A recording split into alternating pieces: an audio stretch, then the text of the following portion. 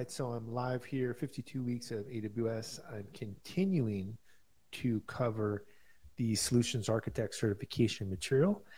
And today I'm going to talk about securing user and application access, probably one of the most timely topics that we can discuss for cloud computing. There is a lot of increased risk of cybersecurity threats in the world right now, and there's conflicts that could potentially make your organization really need to care a bit more about cybersecurity. And so this is a great topic for today. So let's go ahead and dive right in here. I'm going to talk through this material on securing user and application access. I'm going to go ahead and share my screen if you're watching live here with video, and let's get to it. Okay, so first up, securing user and application access. We're going to talk about some of the things like architectural needs, the user account and IAMs, how to organize users, do federated users, multiple accounts. Also play around a little bit with AWS itself and do some demos if it seems like it's needed. So by the end of this talk today, I'm going to cover IAM, groups, roles, how to use user federation, also about AWS organizations, and how to manage multiple AWS accounts, which is, in fact, a really good process for many organizations. Okay, let's get into architectural need first. So, that's typically a good place to start is what's the structure of your company, what it is you need to solve, then move into the details. So the first thing that most people don't do that they should do when they're using AWS is they need to secure the root account. I've personally seen this happen at multiple companies where everybody was using the root account initially because it's a startup and we want to move fast and break things, or like I like to say, move fast and break democracy.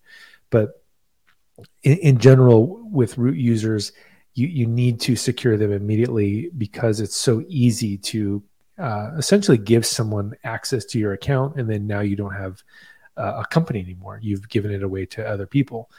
And the first thing to do would be to create a admin user account. The next thing to do is make sure that you lock away the root credentials, and then don't use the root account, period. So instead, what you would want to do is use the admin or specific admin users, maybe an admin for S3 or an admin for compute or something like that for most of the tasks. So IAM is a way of managing identity and access management. You can securely control individual and group access. You can integrate with other AWS services, do federated identity management, granular permissions, and also MFA or multi-factor authentication. Okay, what are some of the components to review here? I think one of the big ones to be aware of is this concept of, being able to create a user, right? That's probably the biggest of all, is be able to say who's going to do what in terms of the user accounts. And then the next thing would be to group those together, right? So you would have maybe the data science team or the software developers or the product managers or whatever teams you want to build. And then you can apply the policy to that group. That's typically a best practice, is to, create a group that has some type of role in an organization, and you use something called PLP, principle of least privilege. So you don't give everybody admin access. You just give that group the access they need, and it's better for them and it's better for your company because you don't want to create unnecessary vulnerabilities. The other thing to be aware of is something called IAM policy, and you can assign a policy as well that actually restricts things on basically what resource can be accessed and then the level of access to each resource. So for example, S3, you could define a policy that says it's read-only. The other thing that's really commonly used for AWS is this IAM role concept. And this is a way of granting temporary access to a resource. Like, for example, the EC2 instance that you launch, if you create a role where it can access read-only S3, that would be a perfect use case versus taking some developer in your company, making API keys, putting those API keys onto an EC2 instance. That's that's a bad practice, right? That's a worst practice, not a best practice, because if that developer leaves, now what do you do? Even if you trust the person, which is probably not a good idea to trust people that are not in your company anymore, but if you are going to leave that resource running, you now have to figure out how to manage the production aspect of that key. Do you remove it? What do you want to do? So the role-based privileges solve the key on the server problem. Okay, so that's IAM in a nutshell. What about permissions? So permissions are defined in an IAM policy. This would be in JavaScript object notation or JSON. And the best practices, as I mentioned before, is follow the principle of least privilege. There's two types of policies. There's an identity-based, so you attach it to an IAM principle, and there's resource-based, which is you attach it to an AWS resource. For example, how IAM determines permissions at the time of request. Is the permission denied? If it is, then you don't go any further. If it's not, you then ask, is the permission explicitly allowed? Yes. Otherwise, you deny. So identity-based versus resource-based, what's the big difference? Identity-based is attached to a user, a group, or a role. These are AWS managed or custom managed or inline. Resource-based policies are attached specifically to a resource. For example, if you created an S3 bucket for your data science team, you may put some specific policy, like maybe the data science team can only read the data in the bucket because there's no reason for them to mutate that data. If they're going to train a machine learning model, they put them into a different bucket, and that would prevent potentially data integrity issues for maybe really important data you have in your company. So IAM policy document structure, this in effect can be either allow or deny. And so the type of access that's allowed or denied would be, let's say, S3 get object, or in the case of resource, it could be specifically some resource like a queue, SQS. And then the condition would be something like the username. It would be the resource that the rule must apply to. So ARNs and wildcards, you see this a lot with AWS, is that resources are identified by using the Amazon resource name or ARN format. And so if you're going to access, I don't know, a queue or a Lambda or a step function or something like that, you would use this syntax, which is ARN : partition : service : region : account : resource. So that's really the shortcut here. An example would be, in this particular example that AWS is giving me, is ARN : AWS : IAM : 1 2 3 4 5 6 7 8 9 0 1 2 : user / MMAJOR. So that's really the thing to be aware of with the ARN format. You can also use wildcards, though, to give specific actions for a resource. For example, S3 star or IAM star, access key star. Okay, so what is a policy example like? So at the very top of the policy statement, you would say what the effect is. So let's say effect allow, and then you would say DynamoDB, S3, and then you would put in potentially the ARN, and then you would have maybe the bucket names, and then you could have below that an explicit deny that says, for example, these kinds of things, are the things that I want to explicitly deny. So in a nutshell, with IAM policies, if I just go through here and I go to my account here in AWS, and I go ahead and I type this in, you can see here that you can actually go through in the front of the console, and there's a bunch of different things that you have in your first presentation. You have user groups, users, roles, policies. And so if I click on policies, I can go ahead and I can create a policy, and then there's an editor where I could go through and I could edit things, or I could just go to JSON if I'm an expert and just put those things directly into a policy.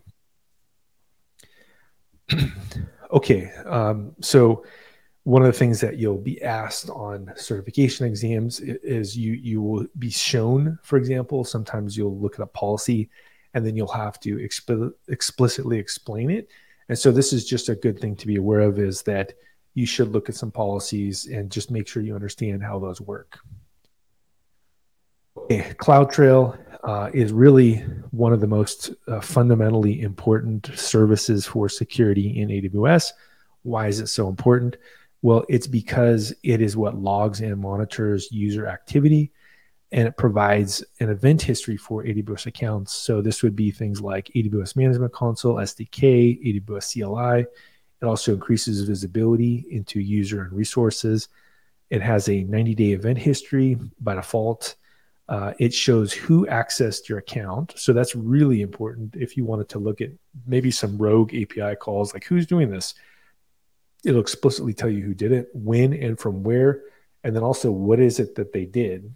And it's a helpful tool to do security analysis, and then also figure out if there were calls that were blocked, for example, like were your IAM policies really working, which is a great way to test your security, right? Is to make sure that they are blocked when you have them blocked. So if we go over to CloudTrail here and I take a look at it, you can see an example here is that basically I could go through here and look at all the different events in the event history. We see that there's a console login, there's a log stream, put evaluations, all these kinds of things you can look at, which is pretty nice.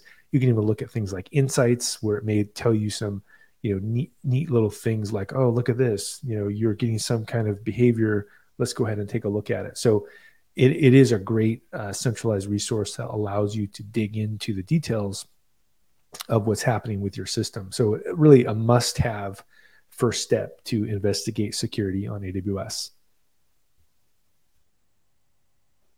Okay, let's talk a little bit about IAM groups, which is a way to grant the same rights to multiple users.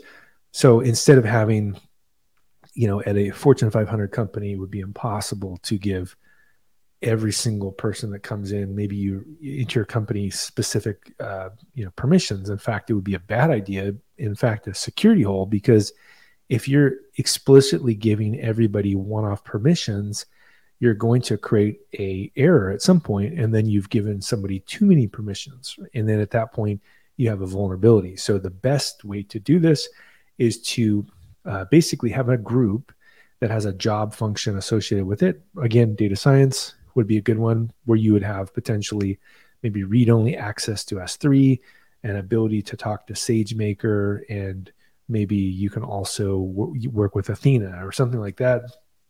You put those all together into a group, and then when someone new comes to the organization, you go ahead and you give that member access to that group, right? So that you're not making mistakes every time you explicitly give a particular user permissions. So some of the things that you could see in a group level IAM structure, you could have group admins, group developers, group test. And so maybe a new developer is hired, you add them to the developer group. If a new developer is in a different role, then you add them to their new group. So really, it's the idea here is that you apply things to a group versus an individual, because it's more secure. There's less likelihood you'll have special cases that create security vulnerabilities. So a use case for IAM with Amazon S3 potentially could be that IAM policy, you could grant read-write list access. And then you could also have an IAM policy that grants read-write list access for the developers, and then the bucket with home directories for each employee and share for groups. So you can really use this to use IAM as well with resources. Okay, federated users. An IAM role characteristic allows you to provide temporary security credentials. It's not uniquely associated with one person. It's assumable as well by a person, application, or service, and it's used to delegate access. So use cases would be to provide AWS resources with access to services, provide access to externally authenticated users, also to provide access to third parties, and to switch roles to access resources in your account or any other account. So really, as I mentioned before, this is a best practice for deploying services into production. If it's for example, S3 instance, an EC2 instance, you would give that EC2 instance the ability to do whatever it is you needed to do. For example, read from S3. And really the role based, I guess I can do a little demo here real quick, is if we go to IAM, it's pretty straightforward to create a role. All you need to do is go to roles and then say create role, and then it'll allow you to select the trusted entity type. We could say AWS service, and then it even has the common use cases because it's so common. EC2 and Lambda, those are the ones I use mostly roles with. You select EC2, and then you would go through and you say next, and then it says, okay, well, what do you want this role to have the ability to do? And so again, using the principle of least privilege, maybe it would be S3. You would go through here and look for it, and you could say maybe S3 read only, right? And you could have this particular EC2 instance could read buckets from S3. So you can also grant permissions to assume a role. So an IAM user application or service to assume a role, you must grant the permissions to it. There is AWS Service Token Service, AWS STS, and this is a web service that enables you to request temporary limited privilege credentials. These can be used for IAM users or for users that you authenticate, these federated users. For example, you could allow an IAM user to assume a role. Role-based access control, or RBAC, is a traditional approach to access control, and this is letting users specify permissions based on the job function. So a DBA, right, a database admin, or a distinct IAM role for each permission combination. You can update the permissions by adding access for each new resource. What's the best practice for all this? So tagging is a great way to keep track of things, and this would be a way of basically applying it to a resource across AWS accounts.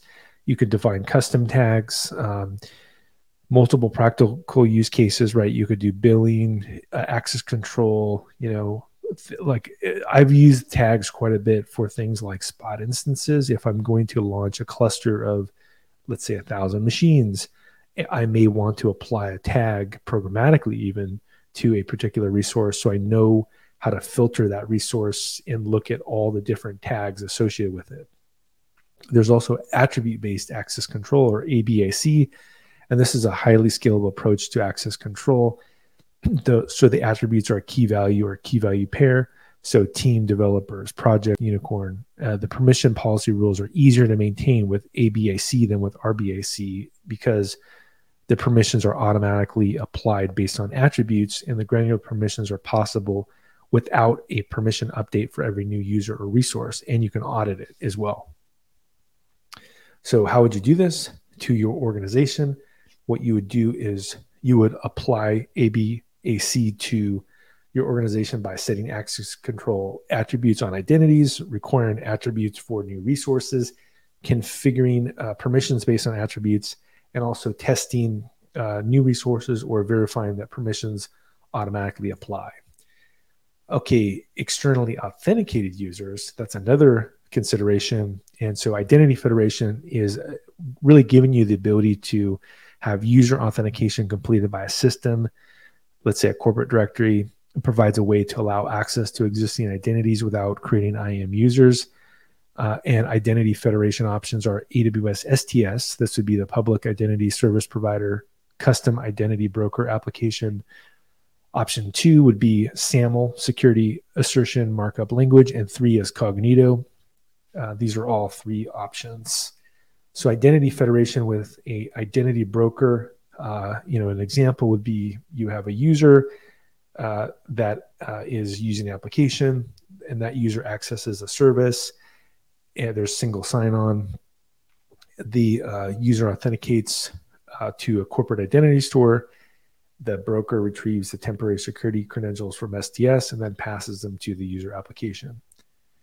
With SAML, you would have user navigate to a URL. They would authenticate. They would return a SAML assertion. The assertion gives you an endpoint for SAML. They're redirected to the console. Cognito is a fully managed service that I've used before in companies, and it provides authentication, authorization, and user management for web and mobile. And it's a identity federation service. it has the ability to federate identities as well. So you can hook it up with Amazon, Google, etc. You can have user pools, so you can maintain a directory with user profiles and authentication tokens. So let's take a look at Cognito real quick. Cognito is pretty slick because you can actually have, basically industrial strength authentication by using Cognito. And so we can see what it says. It says consumer identity management service, and you can create a user pool. In this case, you can either do a Cognito user pool, and so users can sign in with email, phone, or username, or you can do federated identity, and that would be using things like Google, Amazon, Apple, and you can actually manage it through Cognito. So it's a very sophisticated service that you can use to basically manage authentication, authorization, and user management. So an example would be you would authenticate, get tokens, you would redirect back to your application, you would exchange tokens for credentials, and then from there, you would go ahead and access some service, right? And that's how a typical auth flow would work with something like Cognito, where it needs to talk to some maybe resource in AWS. Okay, what about multiple accounts? So very similar is that, people would have multiple AWS accounts, and there's a couple different architectural patterns. Most organizations choose to create multiple accounts. Multiple VPCs in a single account is one option, or multiple accounts where each VPC is in each account. So maybe you would have the development account, the test account, and the production account. The reason for doing this is so that you can isolate business units or departments. Maybe you don't want your development team to push things into production without using the infrastructure as code. You can isolate auditing data and recovery, and you can separate accounts for regulated workloads. And you can also have cost alerts for a business unit. So this is typically a good idea, especially as you get into larger organizations. So what are some of the challenges, though? Well, IAM policy replication can be an issue, right? If you have a certain set of things in one development account, how do you replicate those same policies, for example, in a production account? Creating a lot of accounts. This could be manual billing consolidation. So really you need some kind of centralized control if you have multiple accounts. So how would you do this? Well, one way to do it is to use AWS organizations. This is a centrally managed service that allows you to enforce policies across multiple AWS accounts. So you can do group-based account management, policy-based access, and automated account creation and management, including consolidated billing, and it's all API-based. So what does AWS organizations really do in a nutshell? It's a hierarchy of OUs, or organizational units. You assign accounts to the OUs. You define a service control policy, or SCP, and then you attach the SPCs to the root, the OU, or the account. So really it's a hierarchical permission structure for multiple accounts. Okay, so if we just go down to some use cases, characteristics of service control policies, they enable you to control which services are accessible to an IAM user. They can't be overridden by the local admin. The policies are defined in individual accounts as well. So examples of using this SCP or service control policy would be to create a policy that blocks service access or specific actions. So for example, you could say that users can't disable CloudTrail auditing, right? Because you need to see what's happening for your compliance. You could also create a policy that allows full access to specific services. So maybe full access to EC2. You could also create a policy that enforces tagging of resources. So in a nutshell, most companies do use multiple accounts to isolate business units, and AWS organizations is how you would do that. And you could control them or configure them using SCPs. So in a nutshell, I think the big takeaways here, to just wrap things up, are that AWS IAM users, groups, and roles are really important to know for security. And also it's important to know about federation. And also it's important to know about how to manage multiple accounts using AWS organizations. So that's really it for me today.